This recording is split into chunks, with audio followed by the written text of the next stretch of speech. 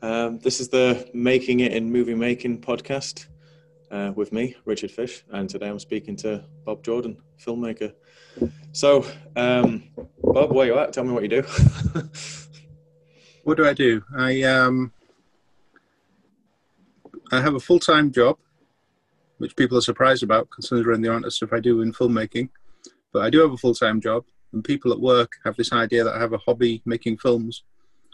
When in actual fact, the filmmaking probably takes more time than the full-time job. I've done lots of short films. I've done promos. I've done music videos. And recently we did a feature-length film and managed to pick up a distributor in LA. So they're hoping to get that into distribution this year. And they're looking at potentially funding a sequel. Is that DVD, internet, theatrical? How's the distribution? It's probably going to be TV. Wow. Because we did a feature, and the original intention was that it was going to be a proof of concept.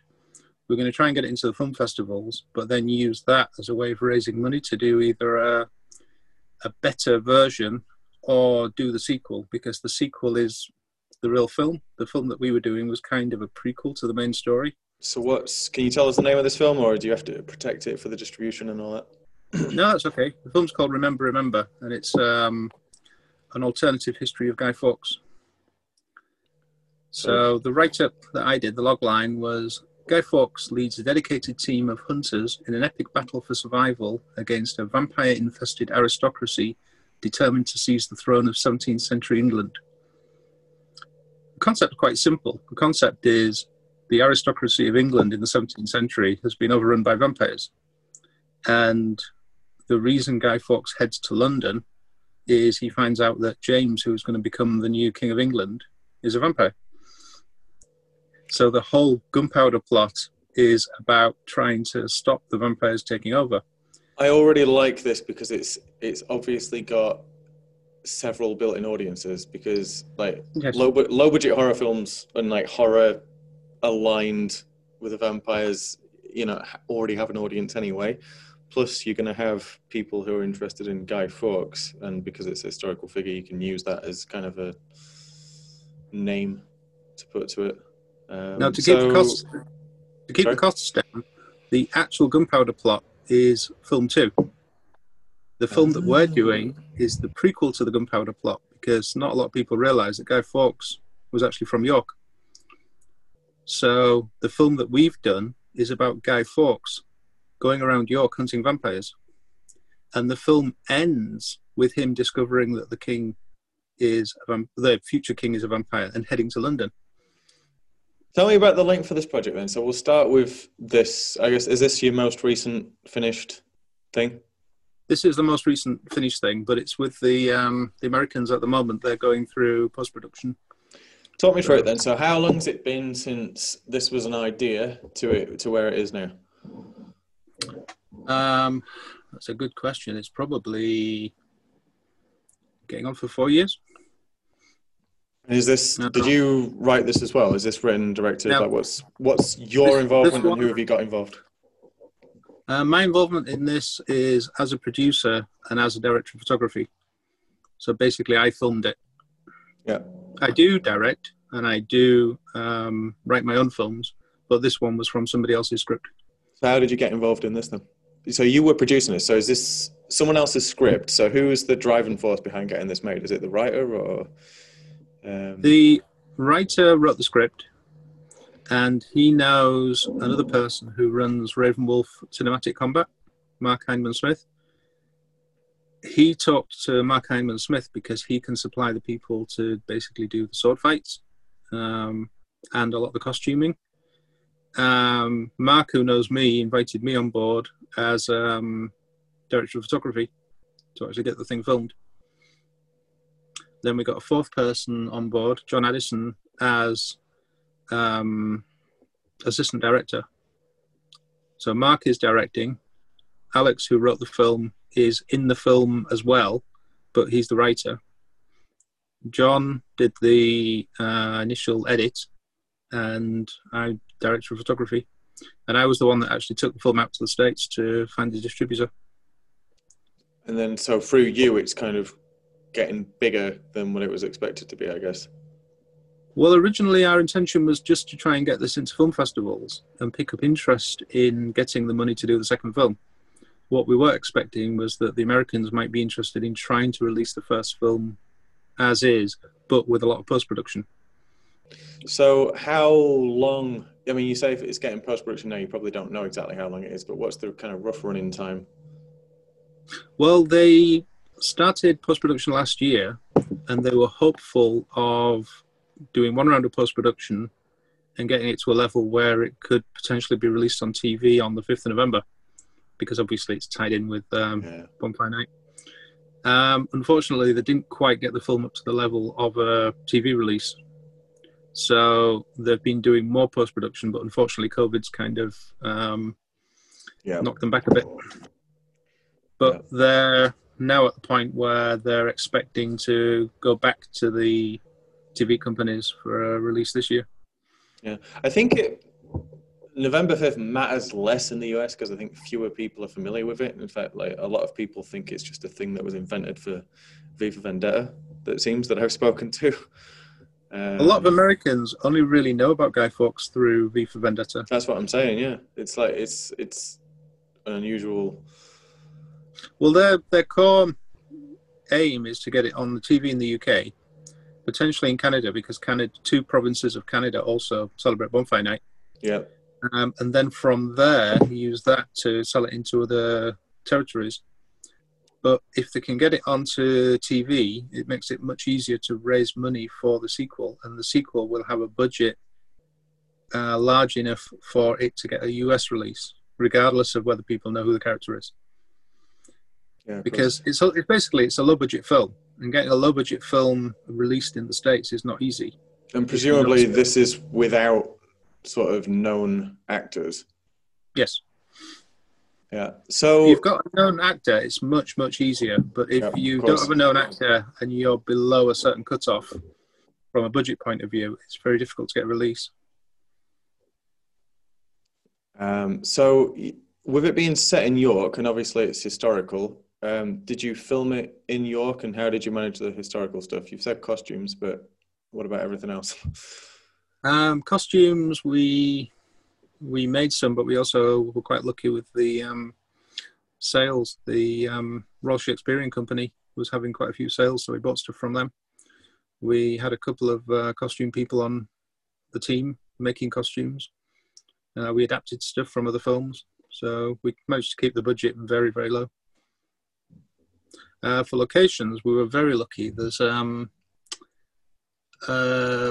barn, well, not really a barn, a warehouse in Selby that was built in the kind of 15th century, and it's quite derelict inside, and the people who own it have a gift shop on the front, and they're trying to raise money to get the whole thing renovated.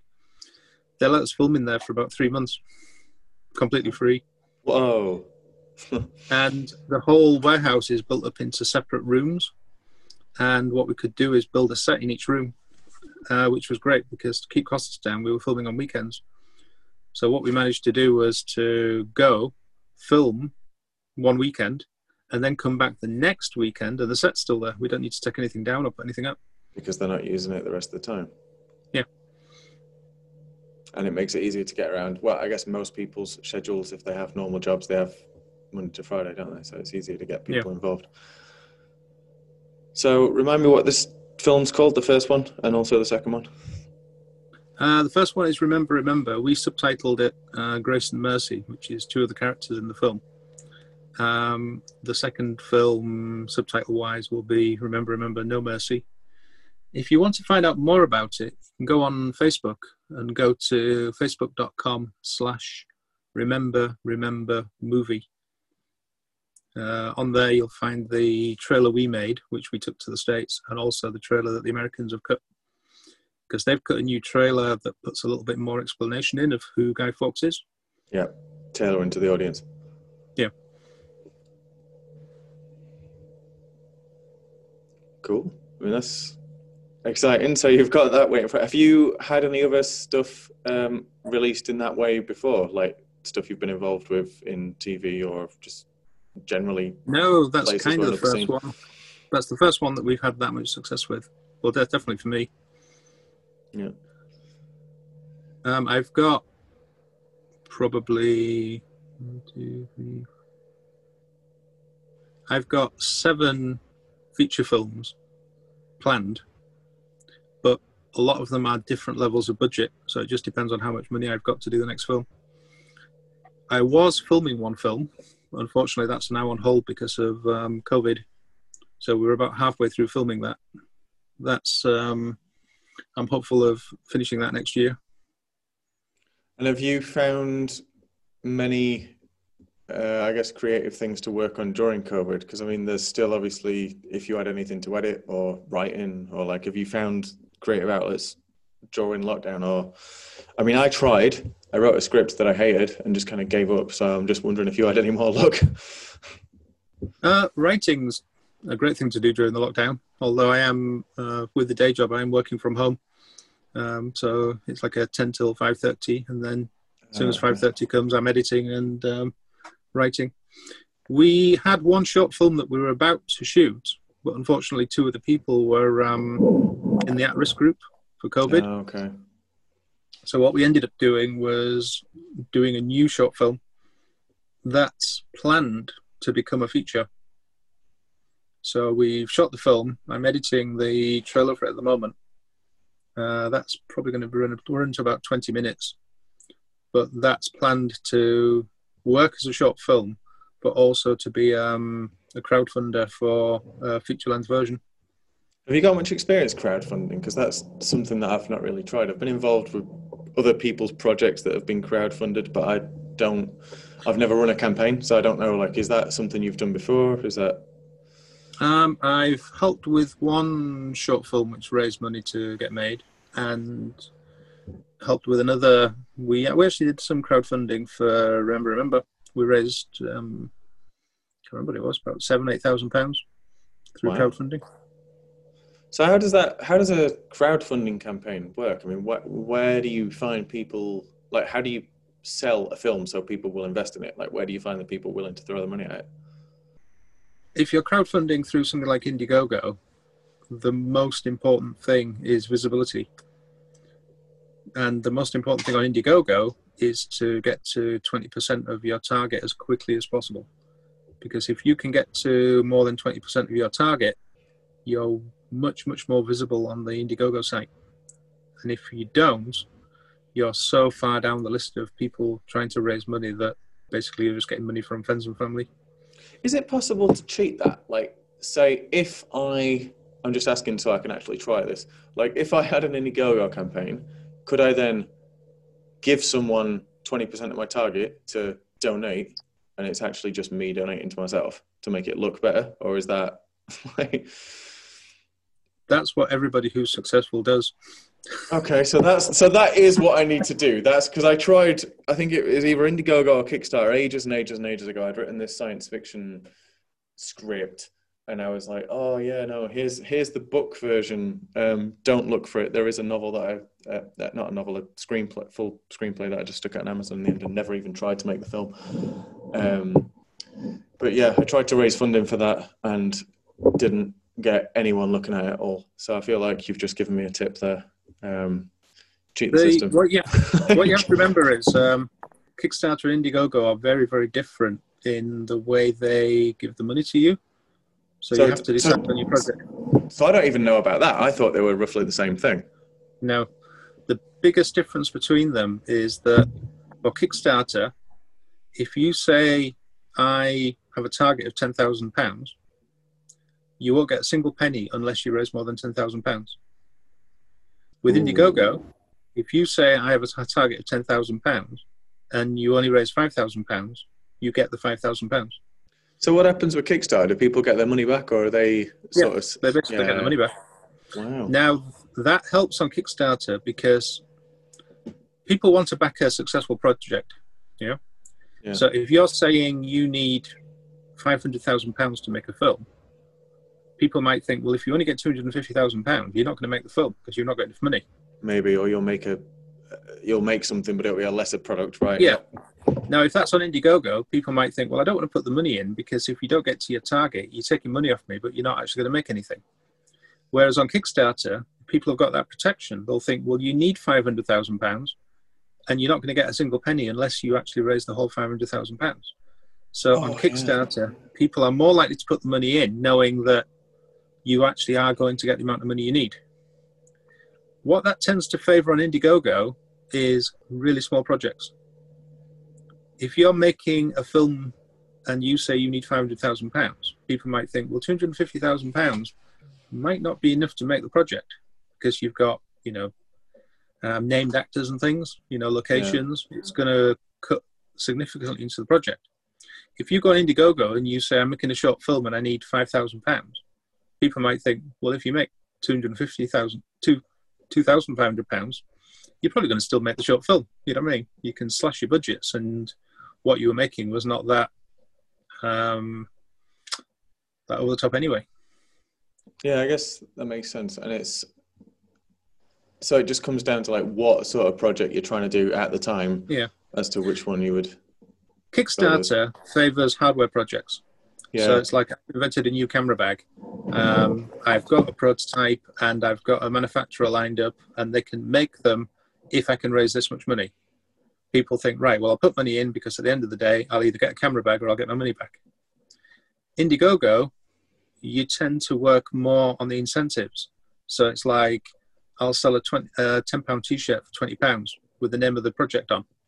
I've seen that a lot with film things as well, where you'll get like a signed copy of the Blu-ray if you send us this much, or like producer credit if you go for this one. All down to incentives. Yeah. Kickstarter, you tend to be selling the thing that you're actually going to make. Indiegogo, you're selling incentives at a slightly inflated price and using the extra money to go towards your project. So are you saying that, like, as somebody making a first feature, a small feature film, you're probably better off going with Indiegogo so you can get, I guess, more of a chance of it happening? You've got more of a chance of it happening with Indiegogo. And also on Indiegogo, if the project looks like it's quite competent and it's high up in the rankings, you do get people that will just go and buy the T-shirts because they like unusual T-shirts. But surely there's not that much profit in T-shirts because, things like Redbubble or wherever you're getting your T-shirts charge quite a bit to make them anyway. If you're getting them print on demand, yes. But if you're getting them printed in bulk in advance, then you can get the price a lot cheaper. Did you have T-shirts on this and things on this Remember, or is this... On Remember, we didn't. We more just went for the incentive of putting the money into the film because most of the crowdfunding went through family and friends. But if I was doing one again, I would probably definitely do T-shirts because it's a easy way of making money. Because if you can get, say, 20 people to buy a T-shirt, you can get the cost down to around about £6. You sell the T-shirt for £20, you get £14 per person per T-shirt, a profit. Yeah. And as I say, if you're making a little film through Indiegogo and you sell 100 T-shirts, you will get people that will buy those T-shirts thinking, I'm going to be the only person that's wearing this T-shirt. It's novelty value. But also, they'll think, well, if this person ever makes it and is successful, I've got one of only 100 T-shirts ever made for their first film. Yeah, exactly. All good points. And I think it's hard, like at this level to think like I don't know if you struggle with this, but you'll have these ideas for features. It's like, but it's just self-doubt kicks in. It's like, but can I do this? Can I do this? And then I end up just trying to do everything by myself for fear of feeling like I can't ask people. I don't know if that's particular to me, but that definitely is something that holds me back. I would say filmmaking is a team sport. You've got to get more people involved.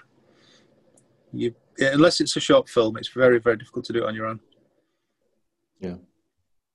I had the film that I'm doing now, and one of the reasons it's on hold is because the next scenes are big crowd scenes, and you've just got no chance of doing it with COVID.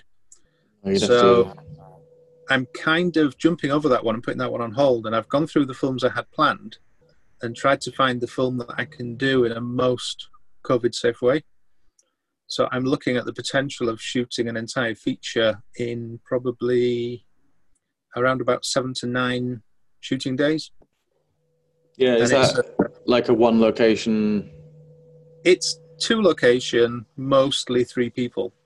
There are a couple of extra people, but mostly it's a very small number of people. So, you know, try and make it COVID safe, makes it easier to shoot, but also it keeps the costs down. Yeah, of If course. most of the film is in a single location, it's much easier to shoot. Yeah, and I think it's it's a recommended tactic, isn't it? If you read any of those kind of getting into film books, like that's it's like the go-to. But if you do anything that's more than a single location and only 1 or 2 actors, you really need to look at getting as many people involved as you can. Yeah. You know, production assistants, everybody jokes that, you know, they're just there to go and make the coffee, but they're worth their weight when you need stuff moving. You know, if you've got a load of camera equipment to move from one location to another location, it's a bit of a pain doing it on your own.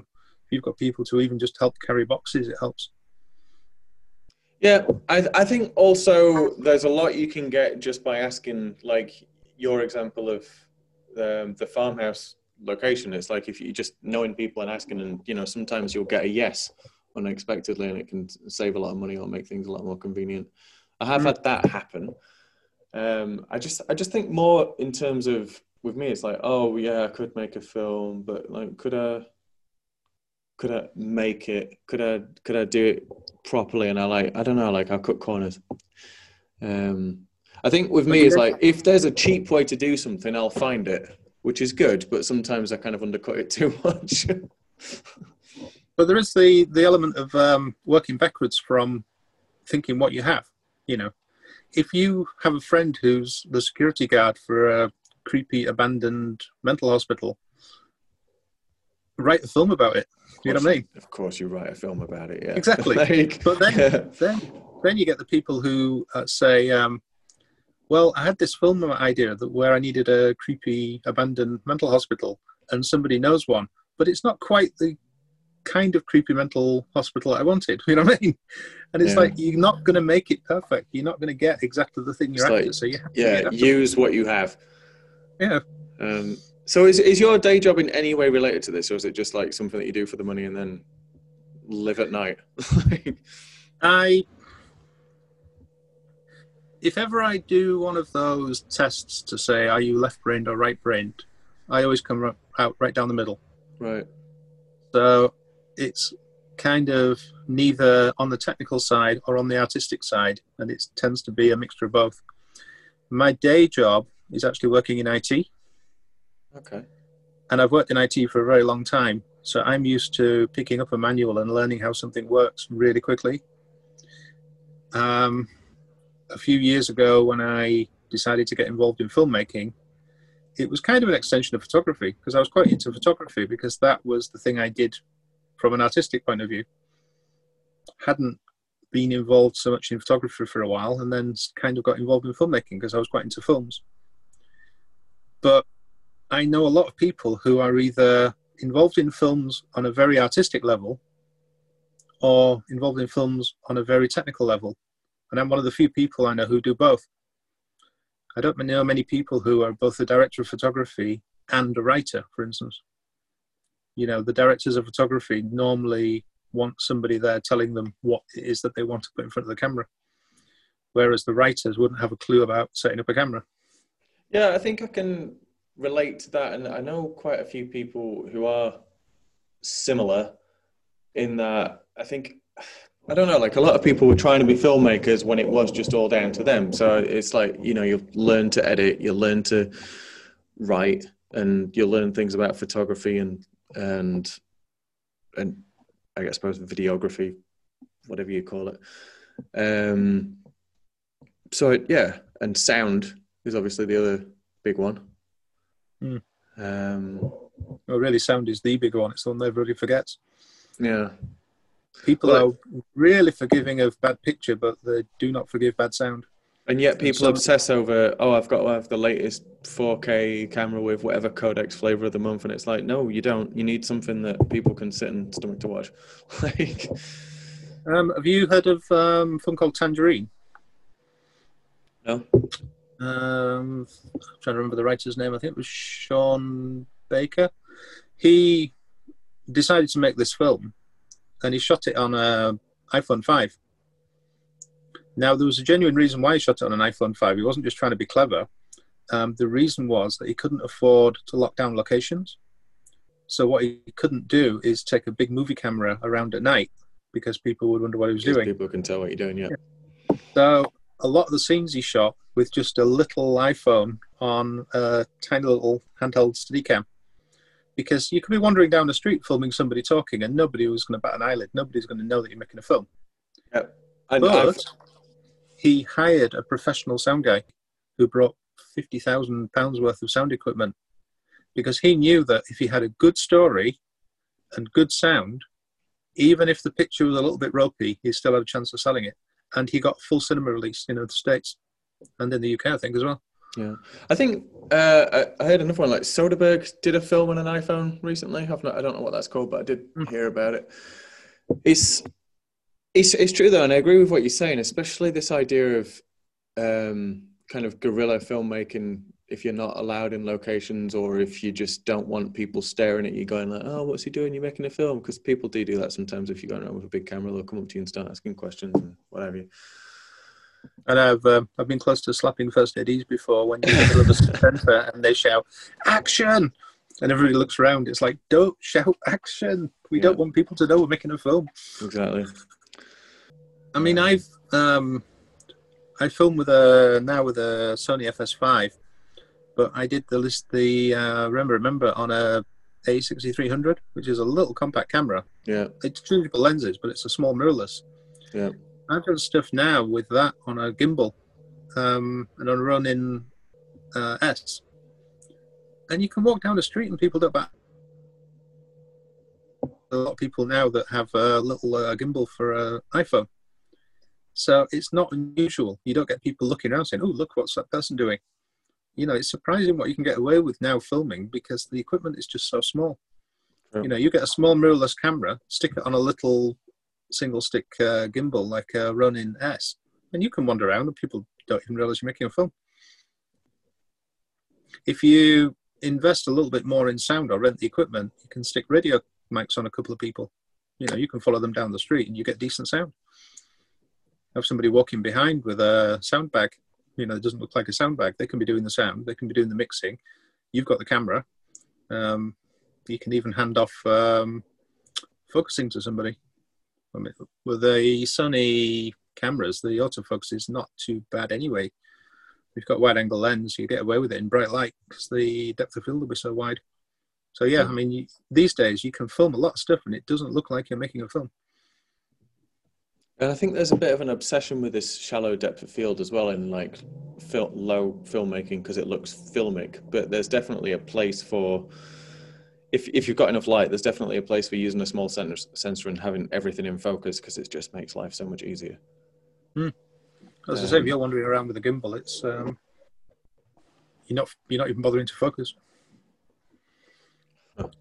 So how long have you, I mean, you say you were doing photography stuff before. So like, when did you think, right, I want to try and make some films? Like, how long have you been doing it?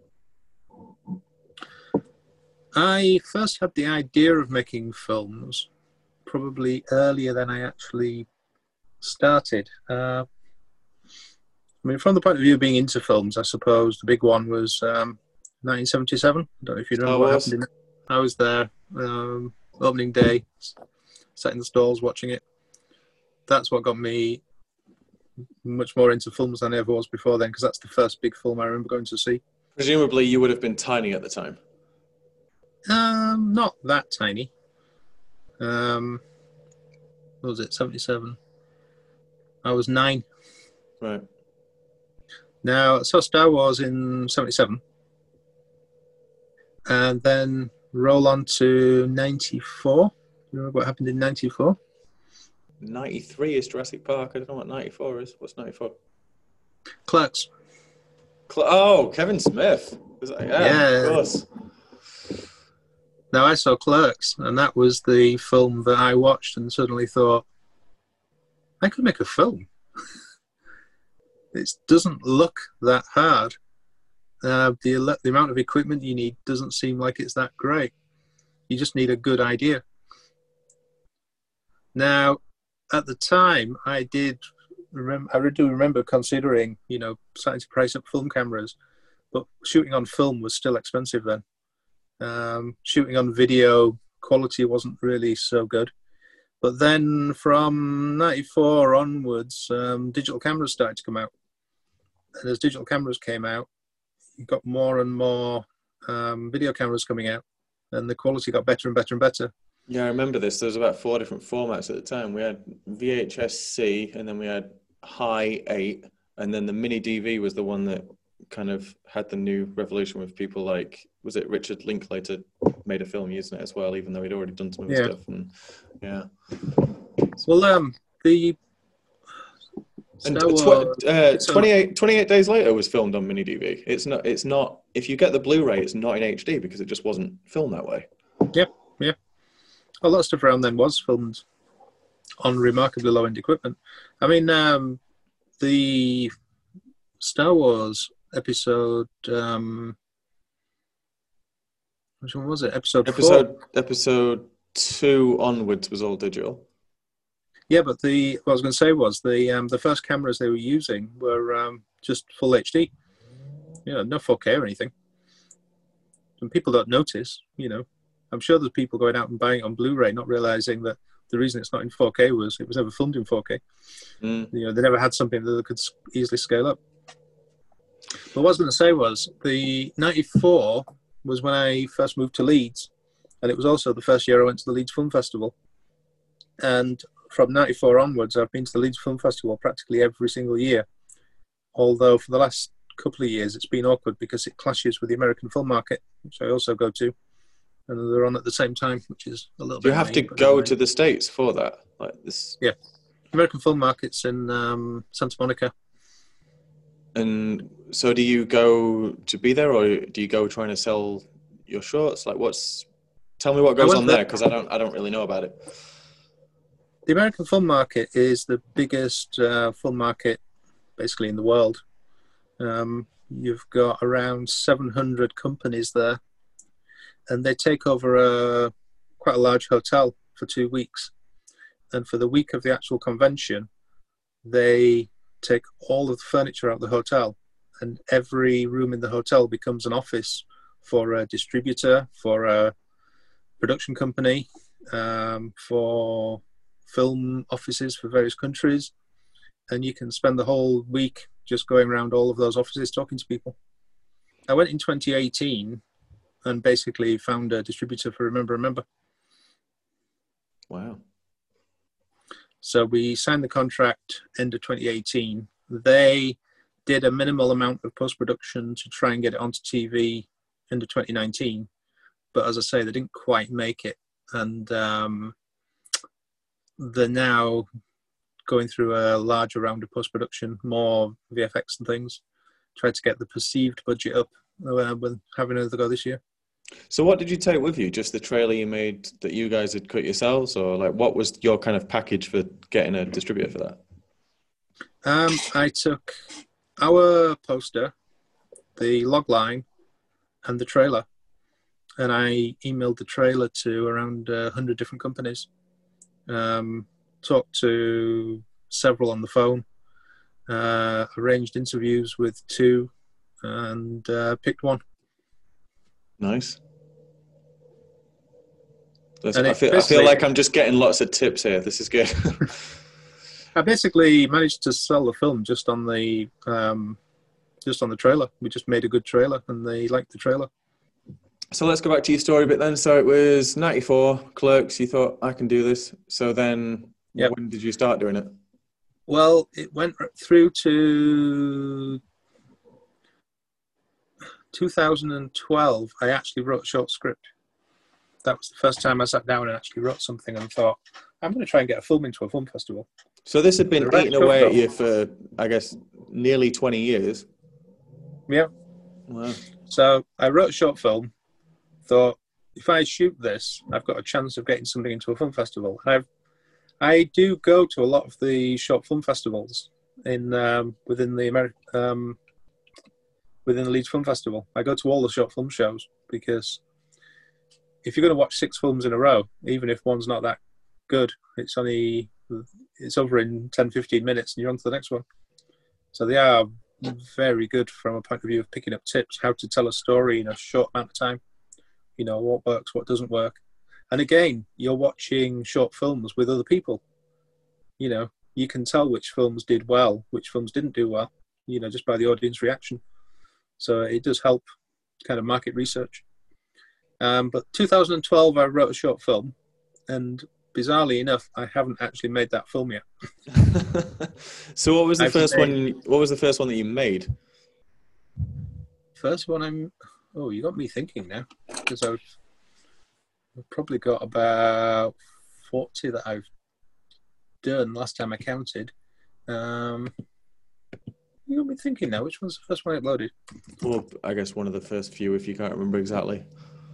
Well, I think what happened was 2012, I wrote a short film, but then didn't do much about it until around about 2015. 2015, I went to Raindance, the London Film Festival. Raindance is a film festival, but it's also an organisation that helps people make films. And they do training courses. So I went on a training course at Raindance, like a 5-day crash course in how to make films. You had a day on directing, you had a day on budgeting, you had a day on cinematography. It's a bit of a pain going all the way down to London for an evening class and then getting the last train back up to Leeds. But I managed it. I managed to do all 5 days. And while I was there... Going backwards and forwards? Yeah, because it's once a week. It was once a week on a right, okay. midweek. Yeah. So took 5 afternoons off in a row each week. Got on the train, went down to London, did the course, got the last train back up to Leeds, back in work the next morning. I met a few people there and kept in touch with them because they also wanted to make some short films.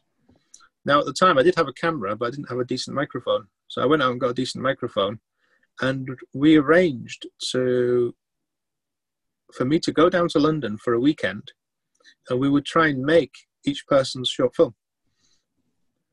So in a 2-day period in London, 2 whole days, the weekend, we made 7 short films. Oh, that's incredible. How many of you were involved?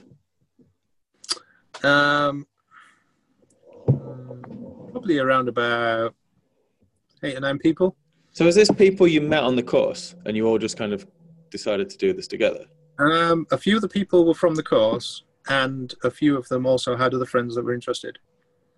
Now, of those films, I've had 5 of them shown at Showroom Shorts.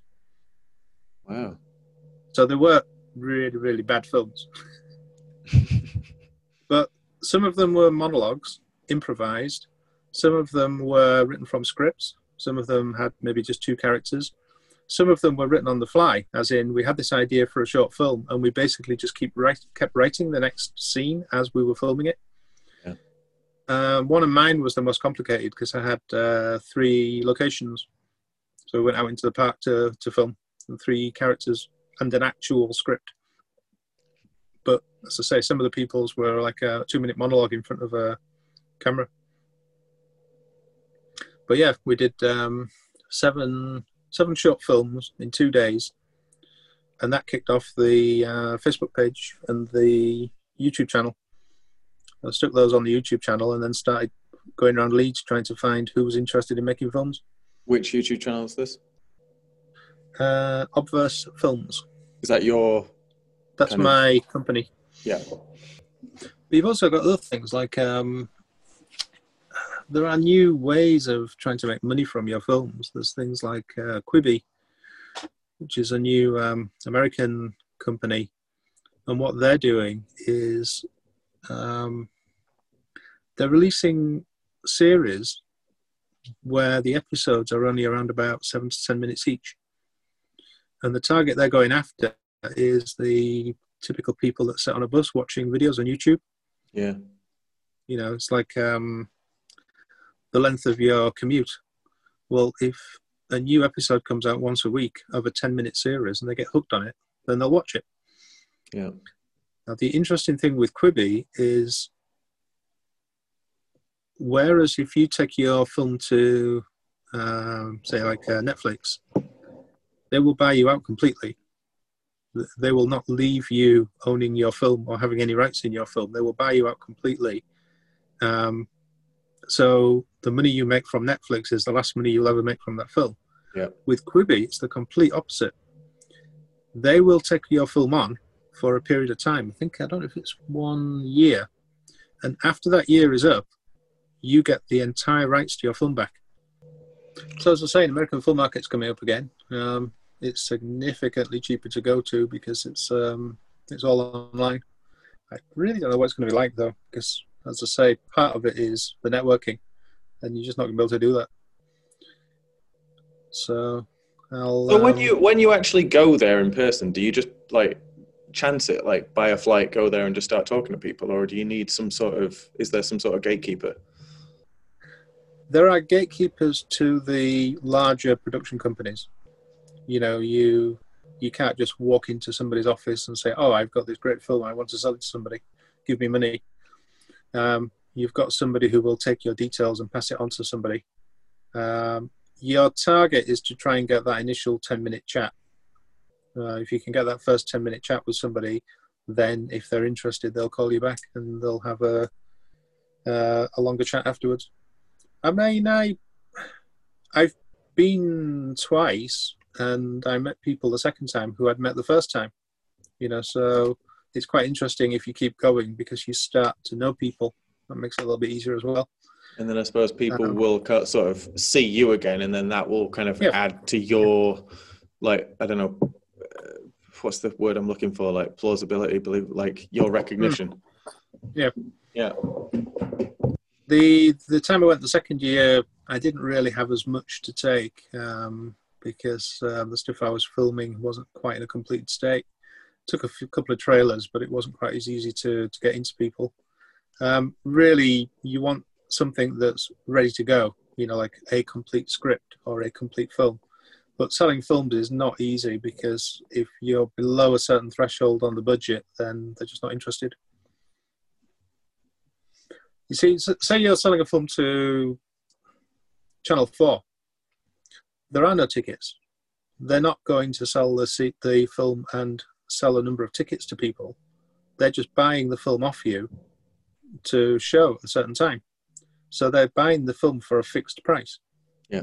And that fixed price will be dependent on what they think your film costs to make.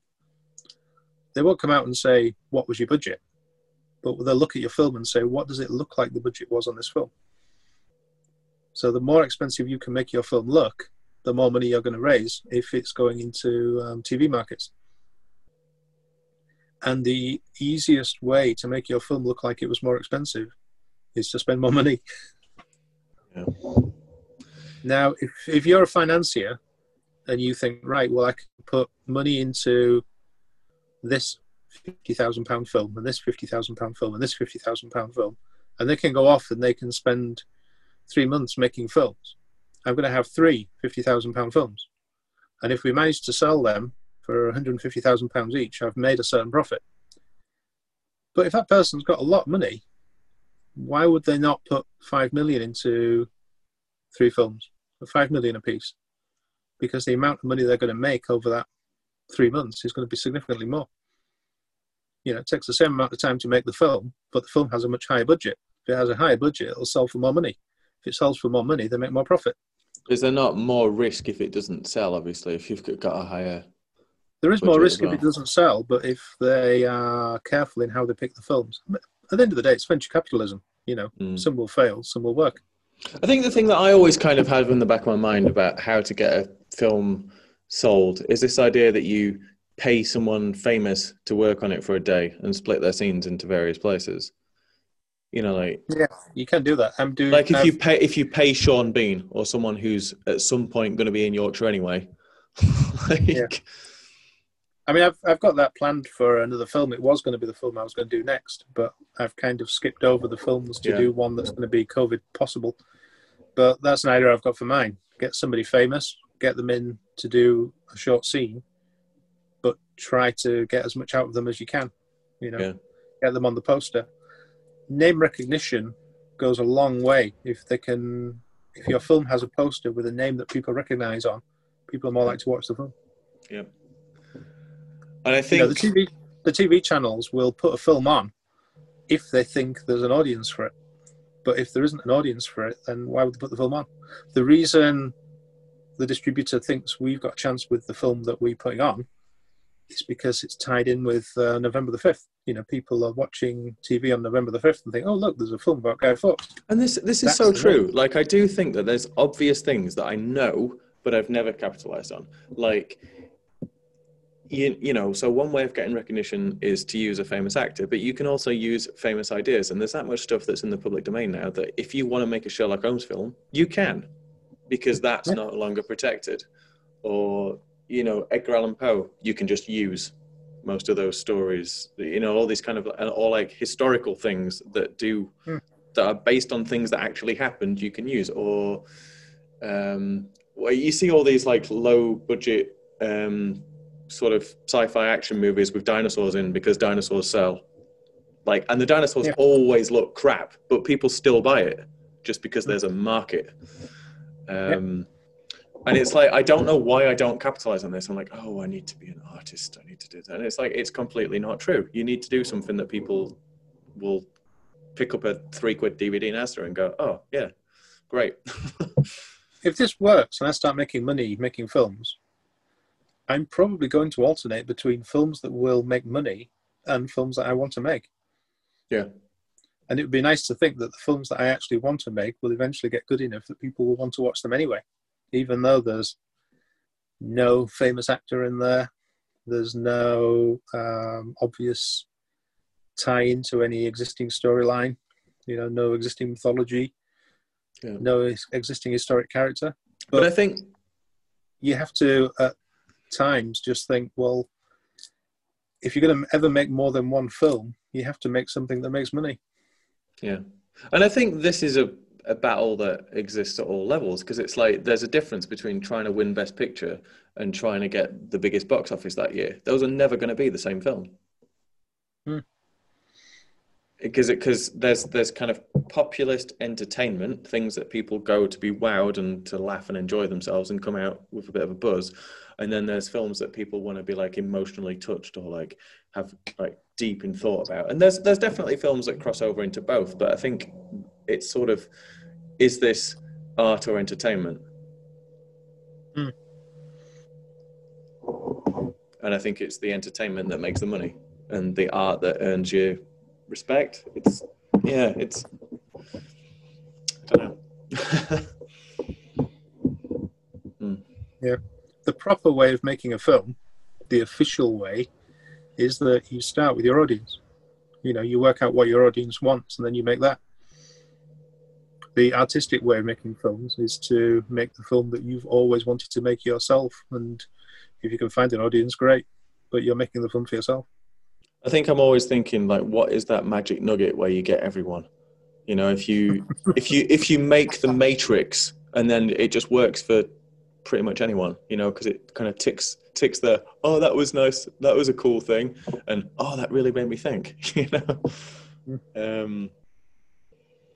Yeah, or just like something like Star Wars. It is a kids movie, but it just works. Yeah. Well, the reason it works is George Lucas did the clever thing of getting the rights to the toys. Mm-hmm. Because at the time when he made it, there wasn't a thing called merchandising. Nobody made toys to go along with the film. Yeah. He got the rights to the toys, and he's made, I think the last count I heard was $5.1 billion just off the toys. But what he also did, which was more interesting, is he invested in the production side of making films. Yeah, because The Empire Strikes Back was the highest budget independent film because he used all of his Star Wars toy money to fund the sequel. and then kept all the profit. But remember, he started Skywalker Sound. And ILM. Magic. Very good businessman, whatever you think of him as a dialogue writer. But that's how he made his money. He made his money not from the films. He made his money from the stuff around the films. Yeah. Peter Jackson started Weta Digital, doing special effects. Yeah. He started the company that made the special effects for The Lord of the Rings, but that company now makes money making the special effects for other films. Yeah. That's one of the reasons why I started Obverse Film Services, because one way to make money is to help other people make their films, because then you're not invested in whether the film makes a profit. Cool. Agreed. I suppose we should start tying this up. Is there any other stuff you want to promote, or anything you want to say that you've not? Well, I would say if people want to go to the Remember page, definitely. Facebook.com/RememberMovie. If they want to look at the next one, Facebook.com/The Odyssey Movie. I've not actually created a public page for the one I'm doing now, which I really need to do. Let's have a quick look. The next one I'm doing is going to be a kind of a psychological thriller. I like those. I would say if you keep an eye on the Obverse Films page, Facebook.com/Obverse Films, in the next few days, you'll see a new page go up for what is now going to be the next film. Because the Odyssey is having to be on hold, we're going to shoot this one next. On top of that, I'm doing a film called The Blade, which is a short film, but we are looking at turning it into a feature. If you go, I do everything on Facebook. Don't bother with web pages. I think a lot of businesses do that now as well. Yeah. If you go on Facebook.com/The Blade Movie, it's set in the English Civil War. It's just towards the end of the English Civil War. And it's about a skirmish on the edge of a battlefield. The people from one side chasing somebody from the other side. So we're doing a short film. We've finished filming and I'm doing post-production now. So that hopefully should be out not too long. I'm hoping to get that finished in time for the American film market this year, because we're going to be using that as a proof of concept for the feature. So hopefully we'll be working on the feature next year. That's the main thing I'm editing now. I've got another 2 shorts which I'm still in post-production on, which I filmed recently. Also with DAG Productions, DAG, I've been helping them. They've got a Dick Turpin film they're working on, which I'm on board as director. And they've got a TV series they're working on, The Swords of Scavelia, which I'm on as director as well. So good I'm very stuff. Busy. No, it's good talking to you. I think what I've got from you is kind of this idea of how to make things commercial and like thinking more about it as a business, which I don't do enough for myself. It's been good talking to you anyway, and hopefully some of the stuff we've said has been interesting to listen to. I'll skim over it and make sure we haven't accidentally told people our bank details and cut out some of those parts. Okay then. Cheers, appreciate it. I'll follow all your web pages and talk to you soon. Yeah, send us a link when it's ready to be watched. Will do. Okay. Cool. Bye.